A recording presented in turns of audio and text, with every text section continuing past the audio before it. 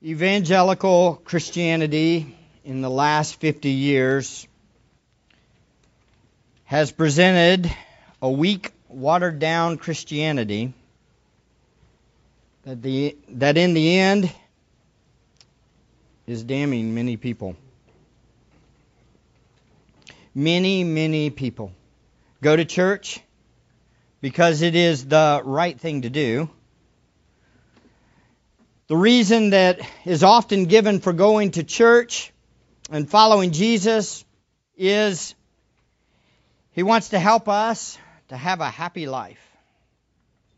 Often the focus is on happy marriages, happy parenting, and happy finances.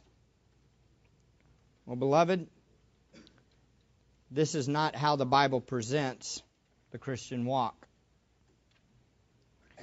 The Bible says our joy is in Jesus.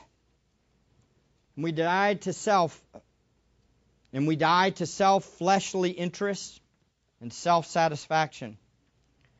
We die to self because He is sufficient. We live in a time where suffering is our true calling. The true calling of a believer is to die to self and for others. To die to help others. Lay down your life for others and for the sake of the gospel. However, we're taught, even in some Reformed circles, that we are free to do whatever we please. There's a big push to just live it up because God has given everything to us to enjoy to the fullest. There's a group in the Reformed circles that thinks it's perfectly okay to sit around sipping wine and smoking cigars and having theological debates. The focus is on our theological freedoms in Christ. Ladies and gentlemen, yes, we are free in Christ. But our freedom in Christ is to die for others. How about that for a paradox? And to die for the Lord. We must live to honor Christ by dying for others as He died for us. We live in this new covenant time in a lost world. We are people who are free to die to self. You ever thought of that before? Free to die to self. Again, we get the privilege because Christ died for us and made us His adopted children. We now live for others, not ourselves, because that is what being God's child looks like. Genuine believers lay down their lives for others. We don't come to church to get something. We come to church to lay our lives down for other people. So we make decisions on what we should do, what we should drink, what we should eat, based totally on what would help other people, not ourselves. Now think about that. We are all about others. So when we choose to do anything, we choose to do it in a way that will honor other people, not ourselves. Will help other people and glorify our King. Boy, that's not what we're sold in evangelical Christianity, is it? In all stretches, from the Arminian side to the Reformed side, there's this push to just let it go. Be free. Enjoy life. I would say enjoy Christ. That's what you do. Enjoy Christ. And when you enjoy Christ, what will happen? You will die to self.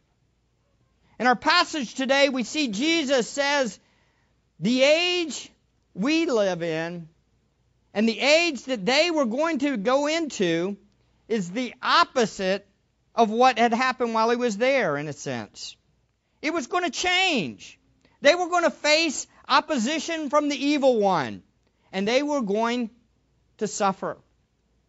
Jesus says, in effect, the kingdom you are a part of is already in your hearts. Yes, there is a true spiritual kingdom, but it's not yet fulfilled in this lost world. So you're going to have to suffer like I am, and I did. Jesus warns the disciples that a day of suffering is coming. So in effect, He says, Being my follower will cost you something. But the good news is that Jesus is worth it. Folks, I think it is very important that we get this.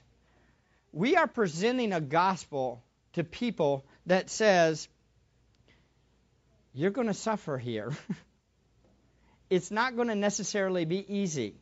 I want you to think about that. If I say that to somebody that's not really heard the gospel, and I say, hey, look, I got some good news for you. You're going to suffer.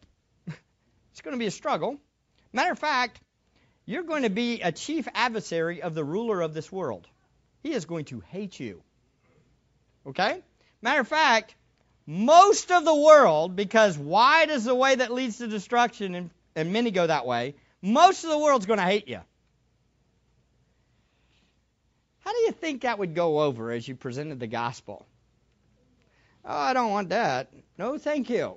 I have enough troubles with my own life now. What in the world would I want more? But folks, this is what Jesus is telling his disciples right here before he dies.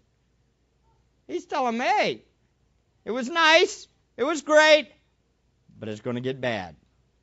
It's going to be hard. What in the world would make them say, okay, I want to go. I want to follow?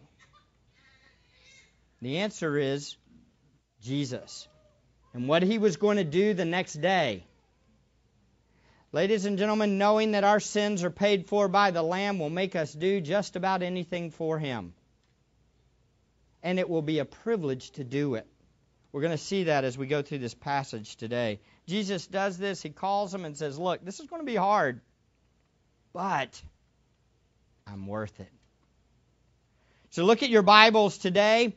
We will see Jesus gave multiple warnings concerning the disciples' near future. These warnings can be broken down into two main sections. The first section will be the disciples' suffering will be like wheat being sifted.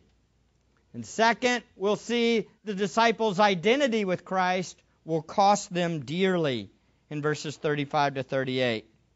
Let's start with the disciples' suffering will be like wheat being sifted. Again, it's important for us to understand identifying ourselves with Jesus means we will have a ruthless adversary and it will cost us much to be Jesus' disciple. Let's look. The disciples' suffering will be like wheat being sifted. We see this in verse 31 to 34. Notice it starts, Simon, Simon, behold, Satan has demanded permission to sift you like wheat. But I have prayed for you that your faith may not fail, and you, when once you have turned again, strengthen your brothers. But he said to him, Lord, with you I am ready to go both to prison and to death. And he said, I say to you, Peter, the rooster will not crow today until you have denied 3 times that you know me. Ladies and gentlemen, this is probably a passage many of you have read before, right? You've heard it, you've thought on it. It's a glorious passage. Amazing truths are found here. In this section we see Jesus gives a glimpse into the suffering to come for the disciples. As we will see, Peter's response to Jesus only heightens the distance of Peter's fall. So let's walk down through this passage. Let's start first with the promise of suffering that comes from Satan. The promise of suffering that comes from Satan. He starts with Simon, Simon, behold, Satan has demanded permission to sift you like wheat. Notice he starts, Simon, Simon, repeating Peter's old name. Why did he use Peter's old name, Simon? And why did he repeat it? And why did he say, behold? Well, I believe all of this is given by Jesus to point Peter to the importance of the message and the warning that he was giving him. It's like, listen up. This is very important. What I'm about to tell you, you better get in your head, Simon. Simon was Peter's name before he had met Jesus. Jesus renamed him after to Peter, right? He named Simon Peter. And he did this after Peter had made the statement, or Simon had made the statement, that Jesus was the Christ, the Son of the living God. So when Jesus used Peter's old name Simon, Jesus would be looking into the heart of Peter and seeing that vulnerable old self that was still very prone to sin. He literally was looking at his old man and saying, look, this is where you're going. Listen up closely. Simon, Simon, you are prone to sin. You are vulnerable to fall. This is about as emphatic a way of introducing a warning as you can find in Scripture. To repeat his name twice and then to say, behold, is like saying, Simon, Simon, listen up, focus, trouble's coming. Now, there's a tricky little part to this statement that you don't see in your English Bibles. If you notice there it says, Satan has demanded permission to sift you like wheat. Notice the little you there? It's actually plural. It's not singular. He's not saying, Simon, Simon, Satan has demanded permission to sift you, Simon, alone. He is literally, that's a plural there. It's Simon, Simon, Satan has demanded permission to sift you all, disciples, like wheat. It's an interesting thought, isn't it? Now, as Simon being the leader, the main crosshairs of Satan would be who? Simon, Peter. He would have been the main. But it expands to all of them. Satan has demanded. This is a past action, something that's happened where Jesus has already been informed of Satan asking to sift the disciples. And literally, it's a middle tense, which is important. It's as if Satan is asking for himself. It's like, I want these play toys. These are mine. I want to destroy them. They're for me. Give me authority over them for me. He's asking for authority.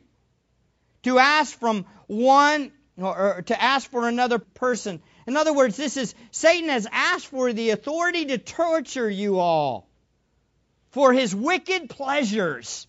Man, that's scary, isn't it? This is much like Job, as we saw in our Old Testament reading. The picture language here also helps to paint the dire situation the disciples were in. With Simon being the leader, he would be the main focal point of Satan's attack. Satan wanted to have power over him so that he could sift them like wheat. Satan's purpose for having authority over them was to inflict great pain. The picture was that of wheat being beaten and thrown up into the air to separate the chaff from the pure wheat. It was as if the 12 were the wheat and the entire group were going to be thrown up into the air, beaten and abused until only the true wheat remained. Probably the bulk of the pain was emotional pain.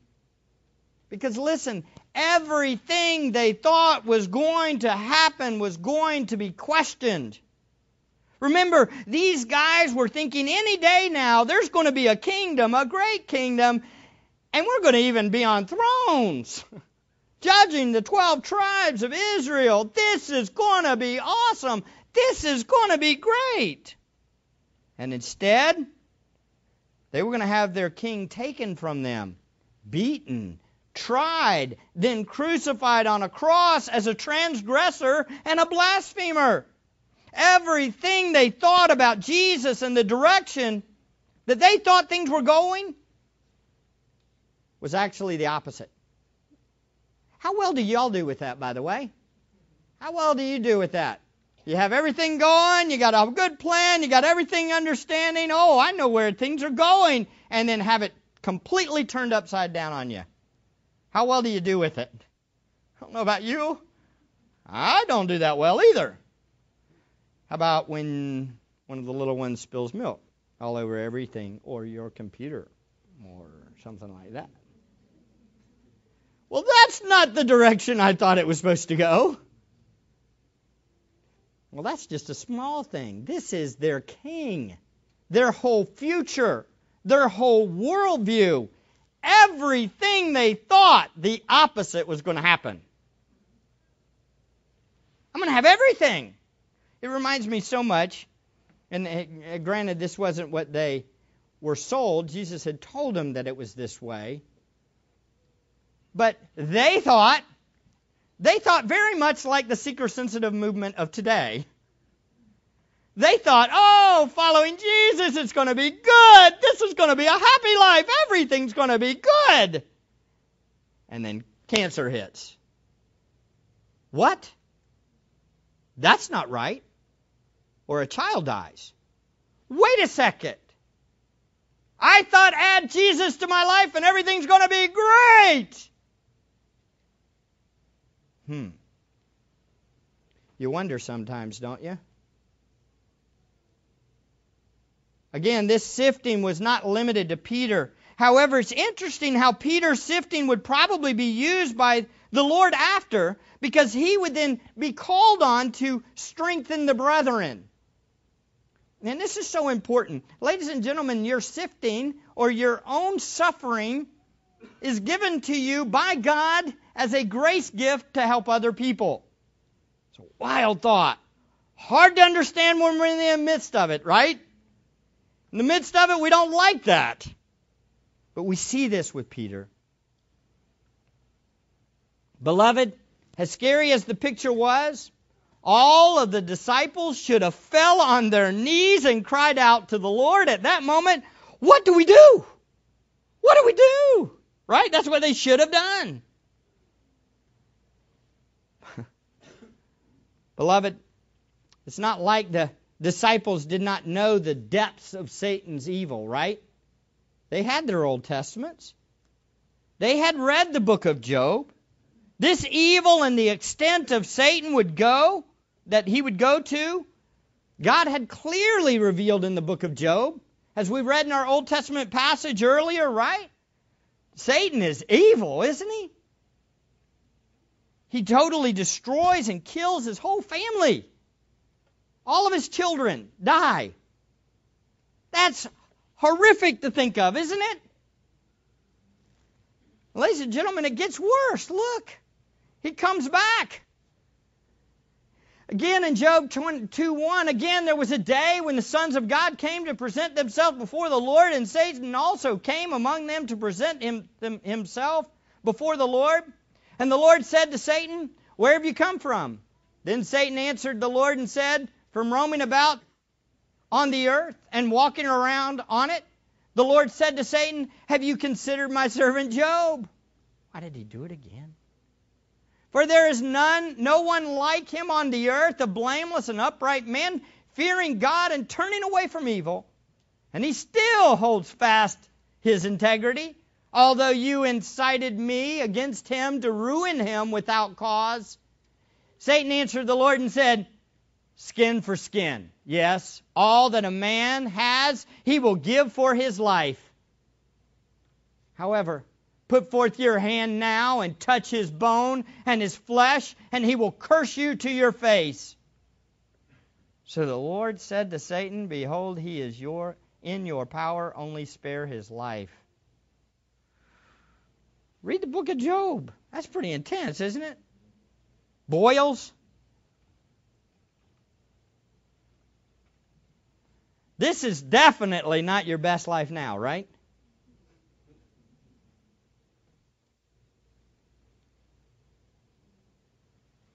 Again, when we contemplate the depth to which Satan went with Job, we can see why the disciples should have fallen on their knees immediately and gone, what? Oh boy, this is going to be bad. What do we do? Right? Shouldn't they have said that? But instead, what does Peter say? Oh, okay, I'm ready. I'm ready to die for you. Ready to go to prison for you. What? It's almost shocking. But notice, right in the midst of all of this warning, look what Jesus does to encourage his disciple. To encourage them. Look what he says. It's wonderful. The compassionate prayer that provides hope. Notice what he says. He says, but I have prayed for you. Wow, what a glorious truth. This is Jesus himself saying, I have prayed for you that your faith may not fail, and you, when once you have turned again, strengthen your brothers. This is really interesting. Now he is completely focused only on Peter. But I have prayed for you, Peter, that your faith may not fail, and you, Peter, when once you have turned again, strengthen your brothers. Oh, man, this verse alone, there's so much glorious truth, we could probably meditate on it for 2 weeks. It's loaded with great truth. Jesus is emphatic here that he himself prayed for Simon Peter. It's literally this way, you could translate it. But I myself have prayed for you. Me. Now Jesus directed his attention to Peter alone, like I said, and the word for the prayer is a common word for prayer. It literally means to ask or urgently seek or petition or plead with God the Father. Notice Jesus had already prayed for Peter. This had already happened. Now, so what did Jesus pray for Peter? Look what he prayed. That your faith may not fail. Jesus had prayed or petitioned the Father for Peter's perseverance in the faith. This, folks, is encouraging to hear. Remember, Peter was going to deny Jesus 3 times. Jesus was going to be denied by the man that Jesus was now praying for. Jesus knew full well how far Peter would fall and what Peter would do. Yet Jesus still prays for Peter's faith to not fail. Jesus was literally praying for the one that was going to spit in his face and curse that he never knew him. How many of you think that way? How many of us in the room think that way? You know, that's a great application for us, isn't it?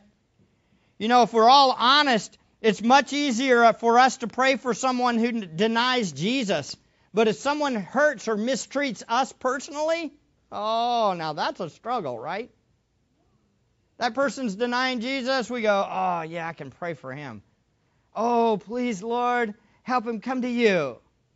But a person that denies you and rejects you and treats you bad, oh, Lord, our prayers change then, don't they? They're more like this. Oh, Lord, please show them the error of their ways. Lord, please help them to come and get right with me. Lord, I just want them to know and understand just how much they hurt me. That's how we pray.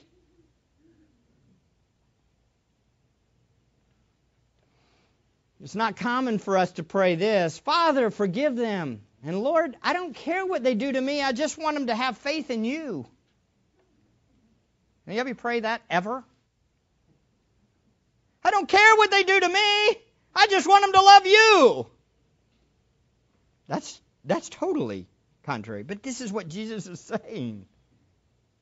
I don't care if he denies me. I really want him to just embrace you and hold on. And continue to run back to you. Beloved, this is a huge verse. I want you to notice that this reveals a lot about our Lord, though. That he cares about his disciples. And he prays for them. And he prays for us, too. That's a wild thought. As we stumble and bumble along, he's like this great advocate for us, who comes alongside of us and prays to the Father for us. He petitions on our behalf, even as we find ourselves in ways not honoring him and sinning. He's still there, and he's still constantly saying, that one's mine, that one's mine. And he loves us, and he prays for us. Boy, that'll That'll make you trust Him, won't it? What a glorious God we serve. What a glorious Savior. Folks, there is some huge implications in this verse. Doctrinal implications that we all need to know. Notice this reveals the heart of our Lord, as I said. He is concerned for His children. And He's concerned for your survival. If you are truly His child, He will do everything to make sure that you continue to the end. How do I know that I can't lose my salvation? How do I know? Because Jesus is my advocate.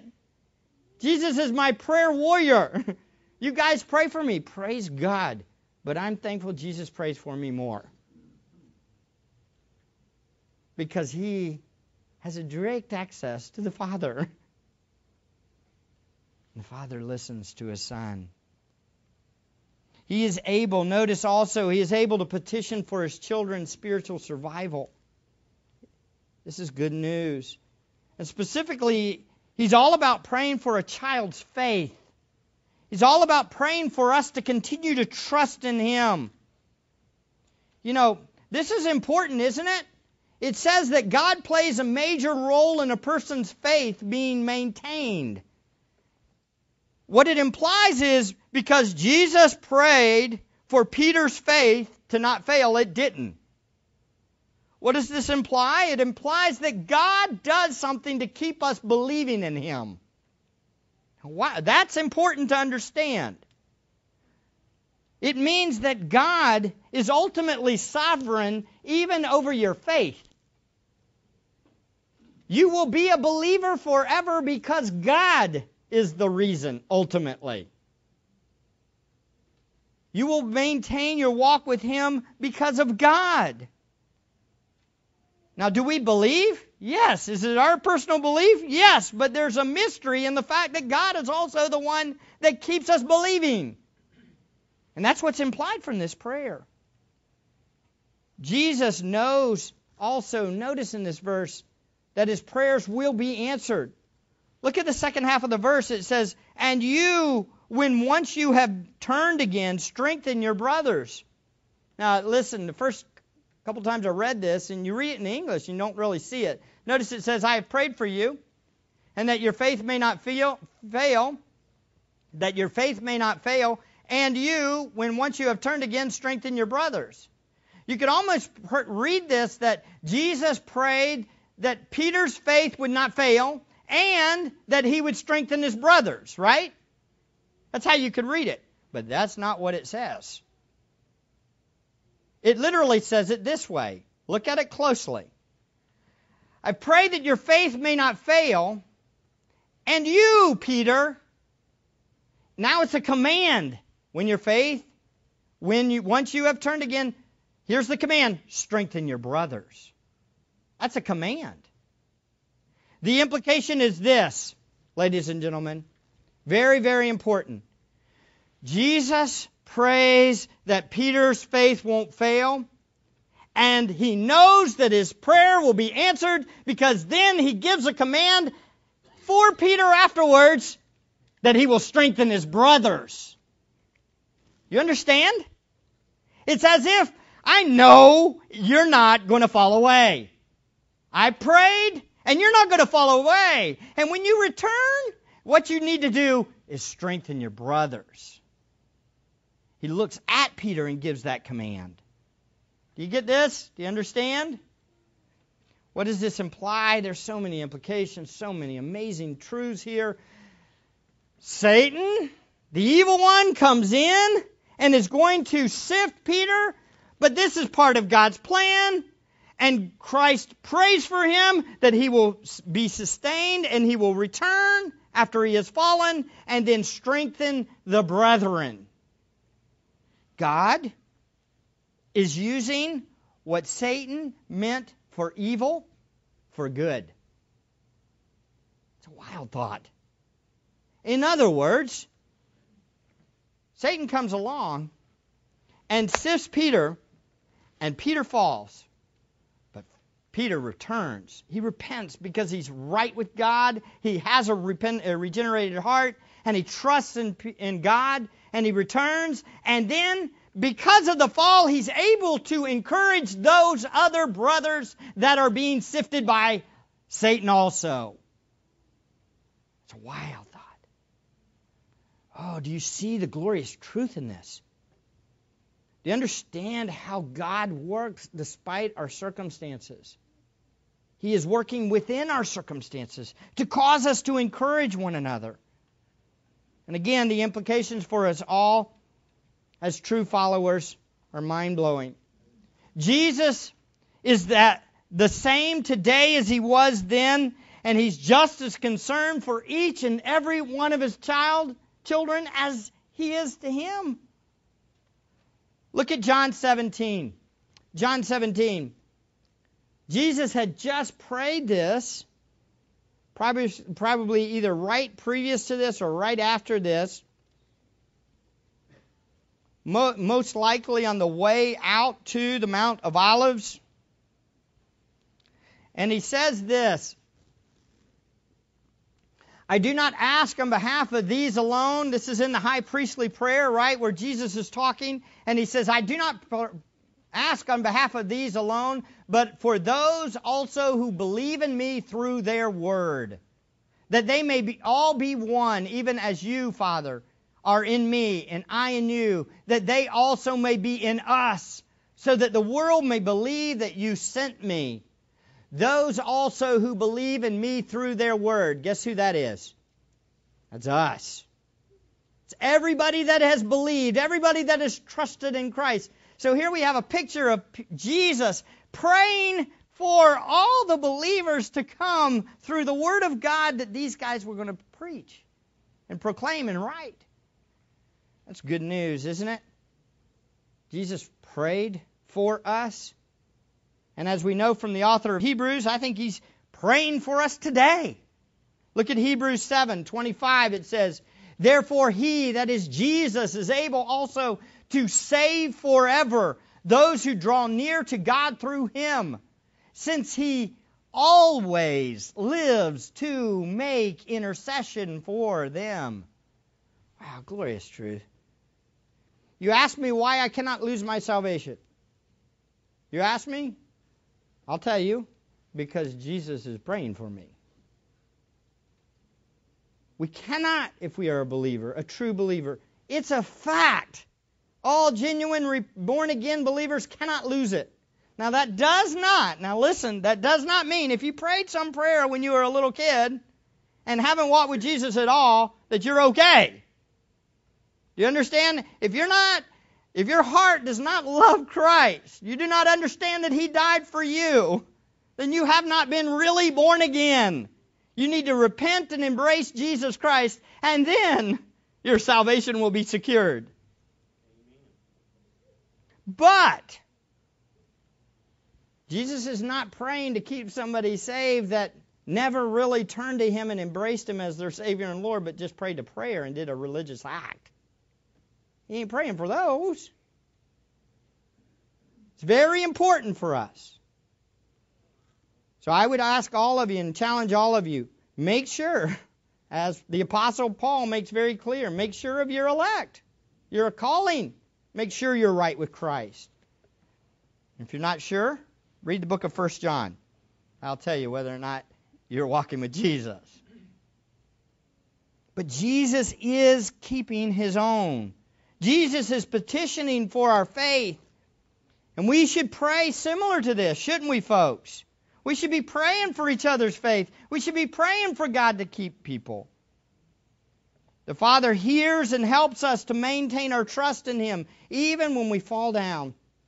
This is why, folks, that a true believer always, eventually, repents and believes again and trusts and finds their way back to Christ. I have said this countless times, but it can't be said enough. Believers, we do sin. Yes. But the difference between us and others is God saves us all the way to the end, and we end up returning to him. Why do we return to Him? Why do we turn back to Him? Because God works in us, as Peter and as it was in his life. We always find our way back to the gospel. I was so encouraged this week. Got a card. Y'all, sometimes you wonder whether or not I should be teaching at this Clearwater Christian College. I got a card when I left this week. I was so encouraged. They gave me, this one young lady gave me a card and said, I want to thank you. She said, I never understood the concept of Christians preaching the gospel to themselves daily. She said, this is the most profound thing I've had in the 2 years I've been at Clearwater. It has changed my life. That's almost worth going back next semester, huh? Yes, the gospel is where we go every day, ladies and gentlemen. If we are true believers, we go back to Him all the time, don't we? So how should Peter and the apostles have responded to this thing? They should have said immediately, what do I do? This is going to be bad. What do I do? How can I follow you through this? How can I avoid this situation? Oh, please help me, God, right? That's what they should have said. But what did poor Peter say? Well, here it is. The foolish response that exacerbates the fall. Look, he says, but he said to him, Lord, with you I am ready to go both to prison and to death. Oh. This, ladies and gentlemen, is a case of thinking way too highly of yourself. This is definitely a clueless reaction by the Apostle Peter to Jesus' warning. Peter did not say, oh my Lord, what exactly should we do? We're in trouble. Or, where am I most vulnerable? Tell me my vulnerable spot so I can avoid that. Or, what areas of my heart are prone to the enemy's attack? These are the kind of prayers that we should pray, right? This is the things he should have said. Thank you, Lord, for praying for me. How should I pray? How should we pray for each other? It's interesting, as they go out in just a little bit, and they're going to go to the Garden of Gethsemane, and he tells them to pray. What do? They fall asleep. They fall asleep. It's just the opposite, isn't it? You know why? They thought too highly of themselves and too little of their adversary. They thought way too high of themselves and too little of their adversary.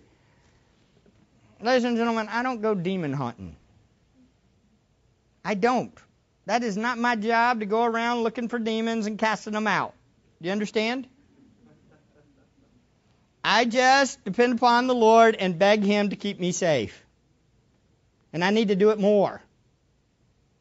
And by the way, I'm still prone to sin. And so I need to know that I am vulnerable.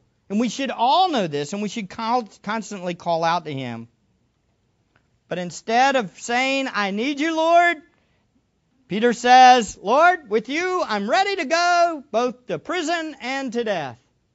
Jesus had just pointed to and told Peter he's in for a huge battle, along with the disciples. Jesus has said, I have prayed for you, and you will ultimately endure because you return to me. You leave, you fall, but you will return to me. And Peter pipes up, I'm ready. He says, in effect, there is nothing I will not do for you, Lord. Oh, no. Doesn't this sound just like the Israelites after the Exodus? All that you say, we will do. Famous lines, right? I'm ready to go to prison and even die for you. Matthew adds this little gem of what else Peter said at that moment. You know what else he said? In Matthew 26:33 it says this. Even though all may fall away because of you, I will never fall away. Wow. You know what that is? That is, bring it on, Satan. Come on, I can take you. Whew. Foolishness. Satan means to sift Peter for evil.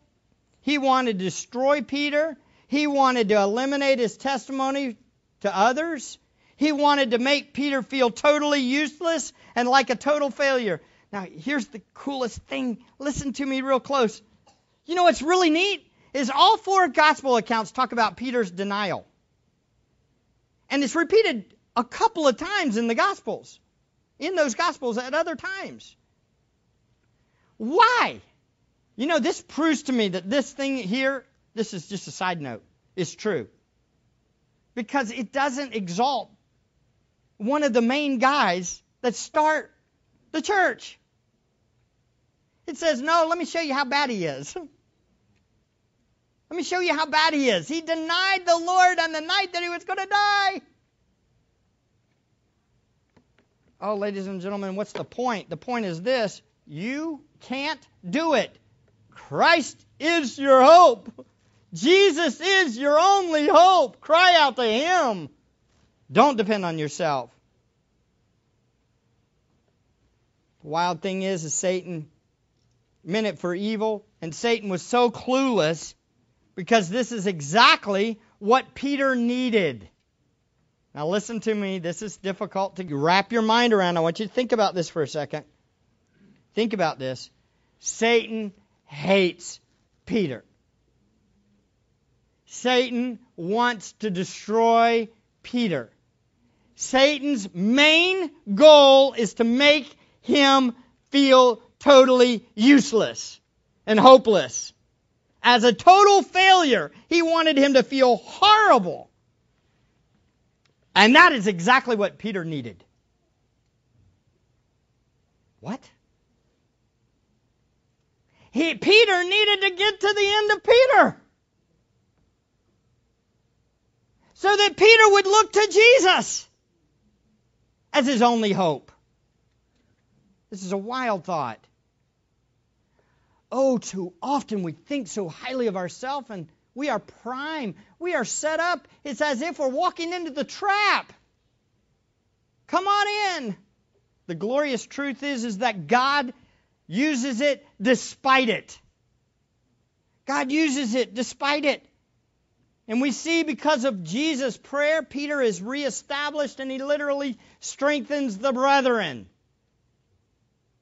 Read. I can't wait to go through Acts with you. This guy becomes the book of Acts one of the main preachers. Totally different.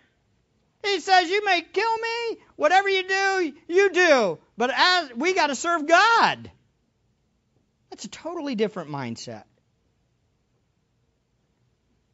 Peter had elevated himself to a position of Super Peter, the superhero apostle. Here I am to save the day. I leap tall buildings with a single bound. In a single bound. I can take the whole army by myself. That's what he does. Do you realize? Jesus shows up. The crowd comes to arrest Jesus. It's an army.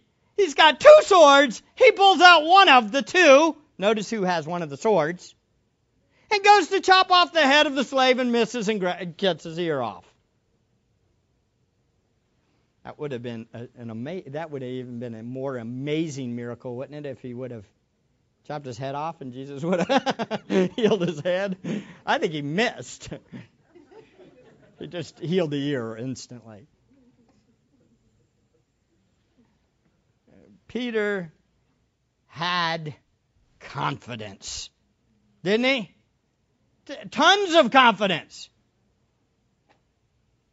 I mean, he was ready. Now, I confess, Peter's response to this is typical of me also. And it's typical of you too, I'm sure of it. I'm still prone to have a high view of my faithfulness and loyalty to Christ. and even elevating it over other people. Y'all do this? Nah, y'all wouldn't do that. Only the pastors do this, right? If you're honest, you do too. This, beloved, is a horrible sin. I have to make it my constant daily battle to kill this sin in my heart constantly. Peter says, in effect, I'm faithful and loyal to you no matter what the cost. I'm faithful above everyone else. Beloved, be on the lookout for these kind of moments of pride in your own life. These are the times when you think these. You say things like this in your mind. You say, I'm going to fix this guy's wrong thinking. Ever said that before? I'm going to fix this guy's wrong thinking. You know what that is? Very careful. Pride. Or this one. Man, why does that person keep doing the same thing? I would have learned after the first couple of times of falling down. Ever said that one before? You just said the same thing Peter said. Or maybe you see another brother or another believer and you say, and you're talking to them, you're just going to have to be patient with that lady because she's weak in those areas.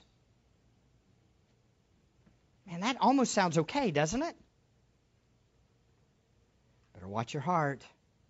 If you're elevating yourself, you're wrong. Sinful. The scary thing to me is that sometimes even seemingly innocent statements can have the same pride as Peter had here. A statement like, I worked so hard last week. What's wrong with that? I worked really, really hard last week. Is that a bad statement? It can be, if you're exalting yourself. I'm worn out by all this ministry that I'm doing. Working so hard, and I'm tired. You can see why I was hurting last night. Or how about this one? I sure wish I had more help at home. What's wrong with that? That's okay, isn't it? Depends. If you're doing it because you're feeling sorry for yourself and you're saying, I'm the one that does it all, there's a problem. Do you see that it is the same thing? This is how easy we are prone to go into this prideful thinking, aren't we? Who's the most Christian person in your life? If you think it's you, you're wrong.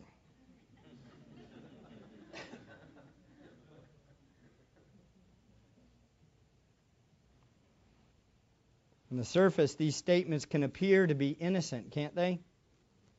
But it depends upon our heart and the one we're saying it to and why we're saying it. And by the way, we can fall into the opposite of it. Oh, I'm nothing. I'm no good. Look at me. I'm horrible. That can be prideful too. Because you can actually be saying, my value is in what I do. And God accepts me because of what I do. And that is sin too. Do you understand? Or wanting pity, or somebody come along and say, oh, but you're so good. You're so faithful. No. Jesus is my satisfaction. He is good. I'm prone to sin.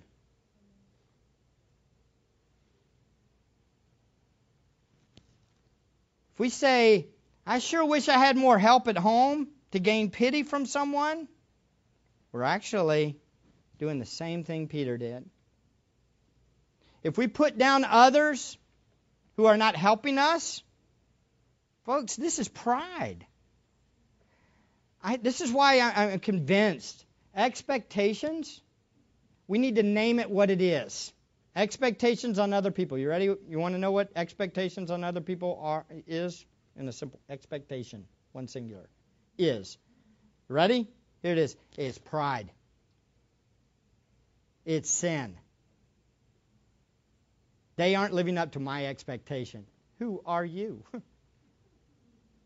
You're a slave. You're not the master. Expectations are sin. Repent of that sin. It's the same thing Peter said. I have this expectation because I would do it if I were you. What? No, you wouldn't.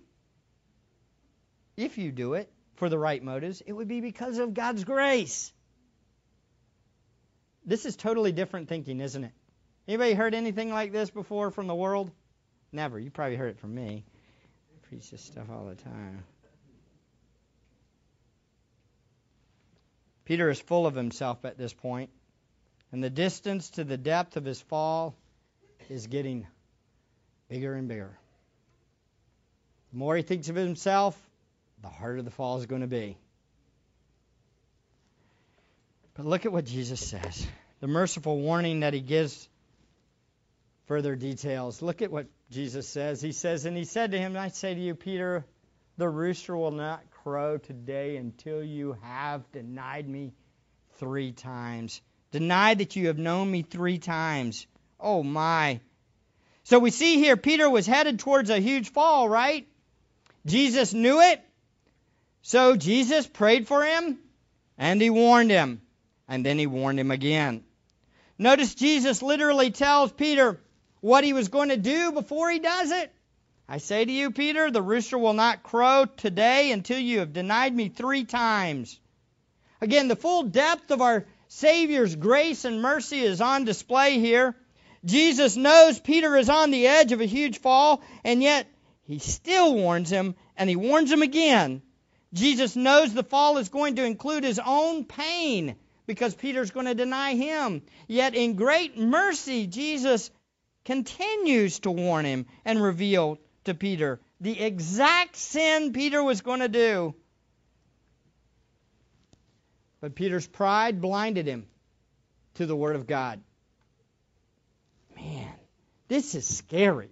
I mean, this verse, this concept here, let me tell you, let me ask you a question. If I told you that within a few hours, a specific sin you were going to do, would you do everything you could to avoid that sin? I mean, if I told you, in just a little bit of time, you're going to deny Jesus as your Lord 3 times before a cock crows. Next morning, okay, if I told you that, how many of you would say, man, I'd go to bed. I'm going to sleep. I got to be asleep before that cock crows. Something's got to happen, right? Wouldn't you do that? If you said yes, you're right there where Peter was. Do you understand? If you said, oh, I would do whatever it takes to avoid that, you're saying the same thing Peter said. I will die for you. I'll even go to prison. You get it? Some of you? If somebody tells you that you're going to sin, you're going to fall into a hole, do this. Oh no! Lord, help me! I'm vulnerable. I'm headed towards disaster.